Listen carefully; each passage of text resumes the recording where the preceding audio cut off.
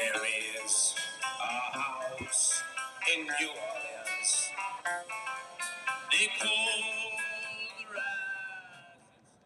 Hello, and welcome to the third episode of the Hilton's podcast. Today, we will be discussing chapters 7 through 9 of The Outsiders.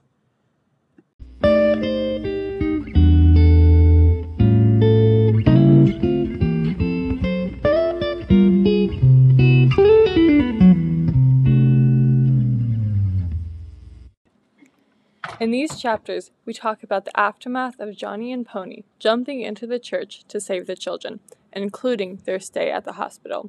We also see another point of view from a sock and part of who they really are.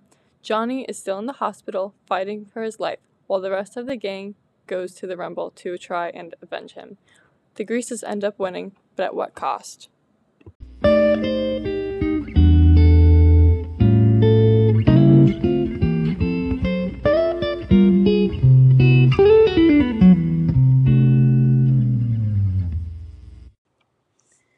When comparing the Curtis brothers, they do kind of fit like a stereotypical sibling relationship.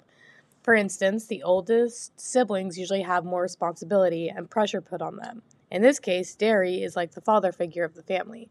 Derry takes on responsibility for his younger brothers, especially when his parents pass away. And he stays tough for them even though he is a young adult himself, which can be very strenuous. Soda Pop is the middle child.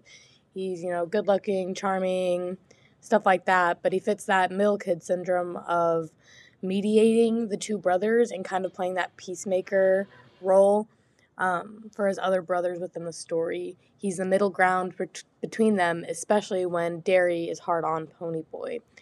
Pony Boy is smaller and more sensitive. He's smart, but he is seen as the baby of the family. He looks up to both of his older brothers as role models, and he wants to fit in with them. They all grow significantly throughout the story, but I feel like they all still have this strong family dynamic that a lot of other people reading can relate to. They all know that they need each other to get through life, and their bond is definitely valued and loved.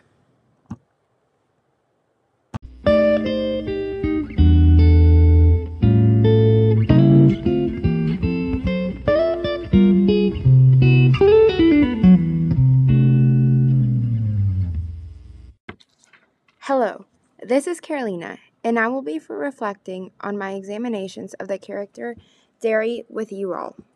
Derry's physical appearance is muscular and tall. His hair is dark brown and stands out in the front with a cowlick in the back. His eyes are a pale blue-green eyes. A background on his life. Derry is 20 years old and is the oldest of the Curtis brothers. He became the father figure to Pony Boy and Soda Pop after their parents died in a car accident. In school, he used to be the popular guy. He was a captain of the football team and voted Boy of the Year. However, he did not have time or money for college between his jobs and taking care of the boys. Now he is a manual laborer and works long hours to provide for all of them. From Pony Boy's perspective, he has a harsh personality and is too restrictive. However, he will soon realize that he's just trying to protect him. He enjoys fighting and likes to use his strong body to defend others. Some of his hobbies are working out and skiing. I believe that his motivation is protecting Pony Boy and Soda Pop. Even though he can be harsh and seems like he's got it all pulled together, he's scared just like the rest of them. He's not even an adult yet, but there's people depending on him daily.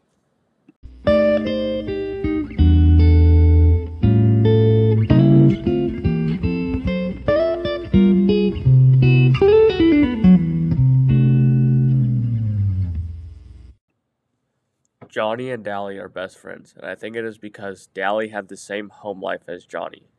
Johnny is a scared teenager that has a horrible home life. His parents seem to not acknowledge he exists. Johnny doesn't say much, and Dally doesn't seem to know when to shut up. I think Dally sees himself as an older brother to Johnny, but he doesn't want people to think he has a humongous soft spot for Johnny. Johnny sees that Dally is good, but Dally just does not show that side. He likes to think of himself as a greaser. He seems to get mad quickly and hates the world. I think he hates being a greaser, but does not think he could change it, so he decides to become a full greaser and act the way he does. Dally does not want Johnny to grow up and become like him. Dally hopes he has a good future set ahead of him, and that is why Dally is close with Johnny, especially since Johnny got jumped. Johnny is shy and kind of a go with whatever. Johnny is not a leader, but when he was in the church, he did take control of the situation. Dally, I think, gets himself in trouble to show he is tough and to get attention. John, like I said, Johnny kind of goes with whatever. I think he knows a lot of stuff is wrong, but he doesn't speak up. Kind of like with Sherry Valance. He didn't say anything when Dally was kind of talking to her, so it was just kind of, he knows it's wrong, but he won't say much.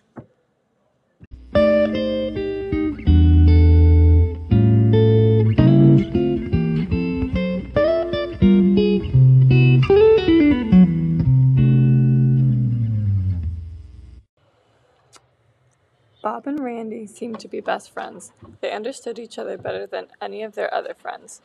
Randy was the only one who knew the real reason behind Bob's behavior. Randy let us in on how Bob felt, as though his parents didn't truly care for him.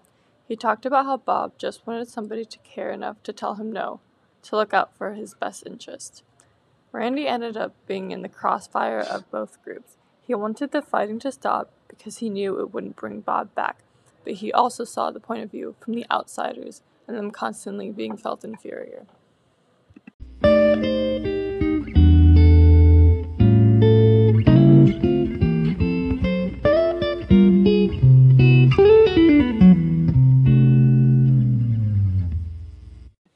Moving on to our discussion. Why do the Greases spruce themselves up for fights? Discuss the Greases pre-Rumble activities. Well, I think part of it is that they just want to show off and kind of stand their ground and show that they are better or equal than the Sox. I definitely think it's like an equal thing. Like they're showing like, hey, we can look nice if we really wanted to. There's just kind of no point to. And then I think like them jumping around doing cartwheels and stuff is kind of like a way to like get ready for the fight, as in like they don't want to be scared, so they're just kind of trying to laugh it off, kind of like a coping mechanism type of thing, where they can do cartwheels and stuff to like get their heads away from like the actual fight. It's also like they're pumping themselves up for it. It's It's like their own little cheerleaders. Yeah, it's like I'm gonna allude this to like sports. So like dressing up on game days, we dress up for pride. Like we are showing off, like we're ready for this. You're not just going in there already bummed down. You're trying to psych yourself up. And then same for their warm up. They put extra grease in their hair. They're psyching themselves up, doing their cartwheels, whatever. Same way we warm up before a game. We have our crowd cheering for us. It's a way to mentally prepare for what's to come. I think it's a way to get themselves in the proper headspace. Like you see professional fighters, they're always hyping themselves up. They have like professional people there to hype them up just to get them in the right headspace. I think, like you said, about showing like in a proper way, like showing yourself in a proper way, because I know that even like with our Zooms and stuff, when they're like, don't show up in pajamas, and sometimes there's been people that say, when you have a test, like dress nice because it makes you feel a little bit more put together. Like dress for success. Yeah, exactly. So I think that's kind of what they were doing, and like Keaton said, they're just dressing nicer, like especially with their hair, how they add more gel than usual. Mm-hmm. It's like they act like winners before they've even won. They're kind of manifesting it in a way, attracting a win.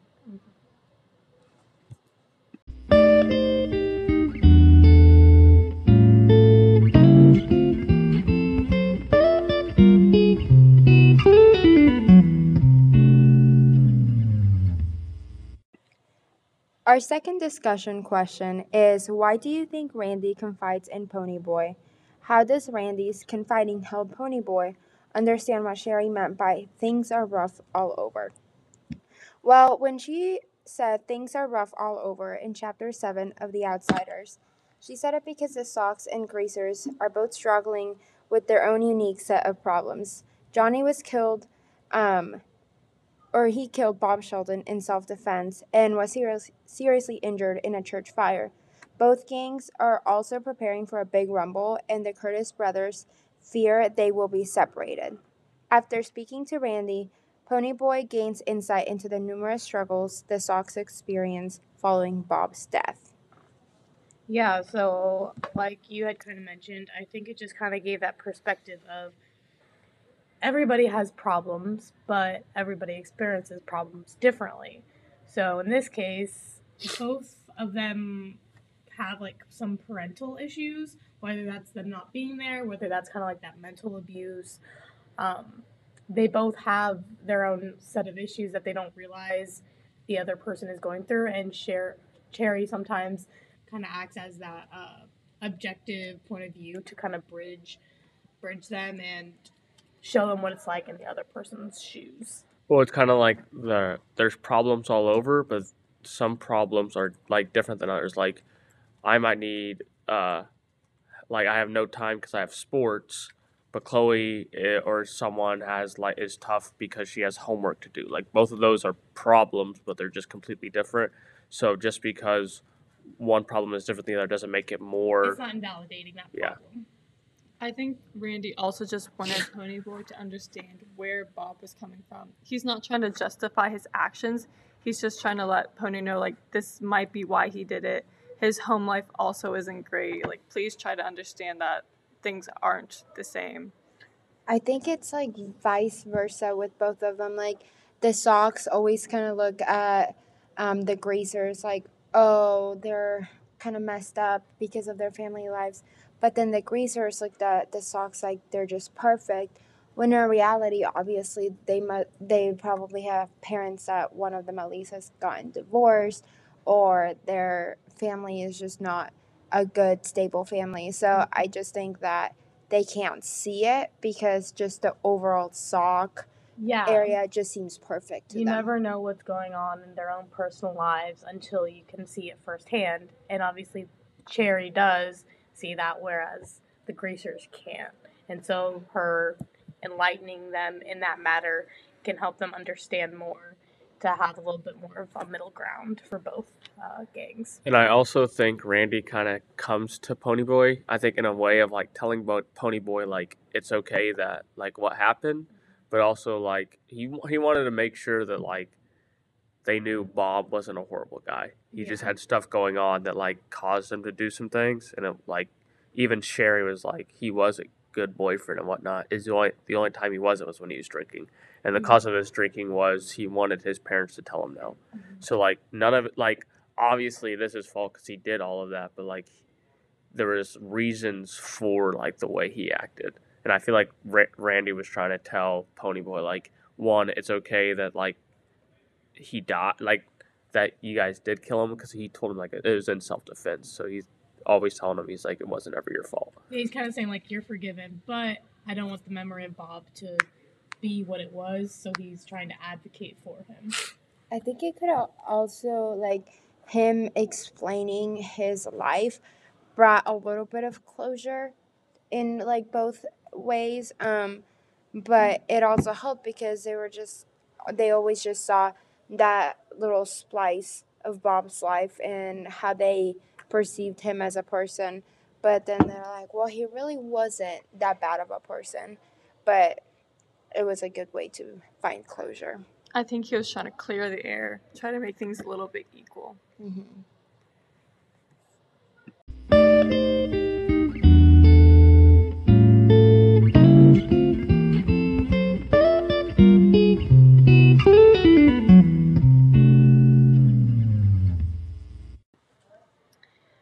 The last discussion topic that we're going to talk about is the Greasers win the Rumble with the Sox, but are they truly victorious? Everyone in Pony's gang is banged up, but the Greasers win, and that's all that matters.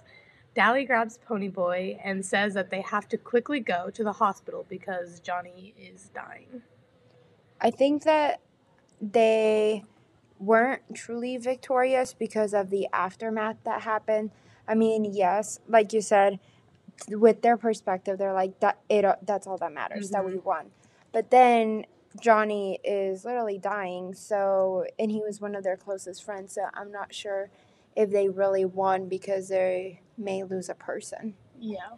Even though they won the fight, they all know deep down that nothing's really gonna change. Yeah, because They're all even still gonna Ponyboy play. still got not necessarily almost jumped, but at the very end of the book, he had to break off a bottle to tell him back off. Because the fighting still doesn't stop, even though the Greasers officially won. What I think will happen though is you want to have a big rumble like that for a while, because it's kind of like, all right, you lost, so it's not gonna next time you guys aren't gonna win. So obviously, I think that's gonna be on hold for a while, and I think overall it might slow down, but it's still always gonna happen. Like you said, it might settle that bickering between them for a short while, but it's just like any life lost is not like each person lost an important member of their gang. And that was kind of the whole reason for this rumble to begin with, was just the whole vengeance. It snowballed out of control stuff. But they both lost somebody at the end of the day, and that took a toll on each one of their gangs. I think it's kind of unfair to like base off their victory off of the rumble because, like you said, at the end of the day, it's not like really any of them won anything. They both lost a person, and even though that they're glad that they won, they know that it's not like it's the last fight. Like, not because even though like now they're technically kind of equal because they both lost a person. Yeah, it's like an eye for an eye. Yeah, it's still gonna keep going, and they're still gonna have fights, and they're not gonna get along. Even the Greasers admitted, like, it's not gonna change anything. They're still gonna be Greasers. They're still gonna be rich. Everybody's still gonna have problems. All it did was just cause a fight. And this particular fight just had a poor ending. Doesn't mean there's not going to be more fights that have poor or good endings. Yeah, that's true.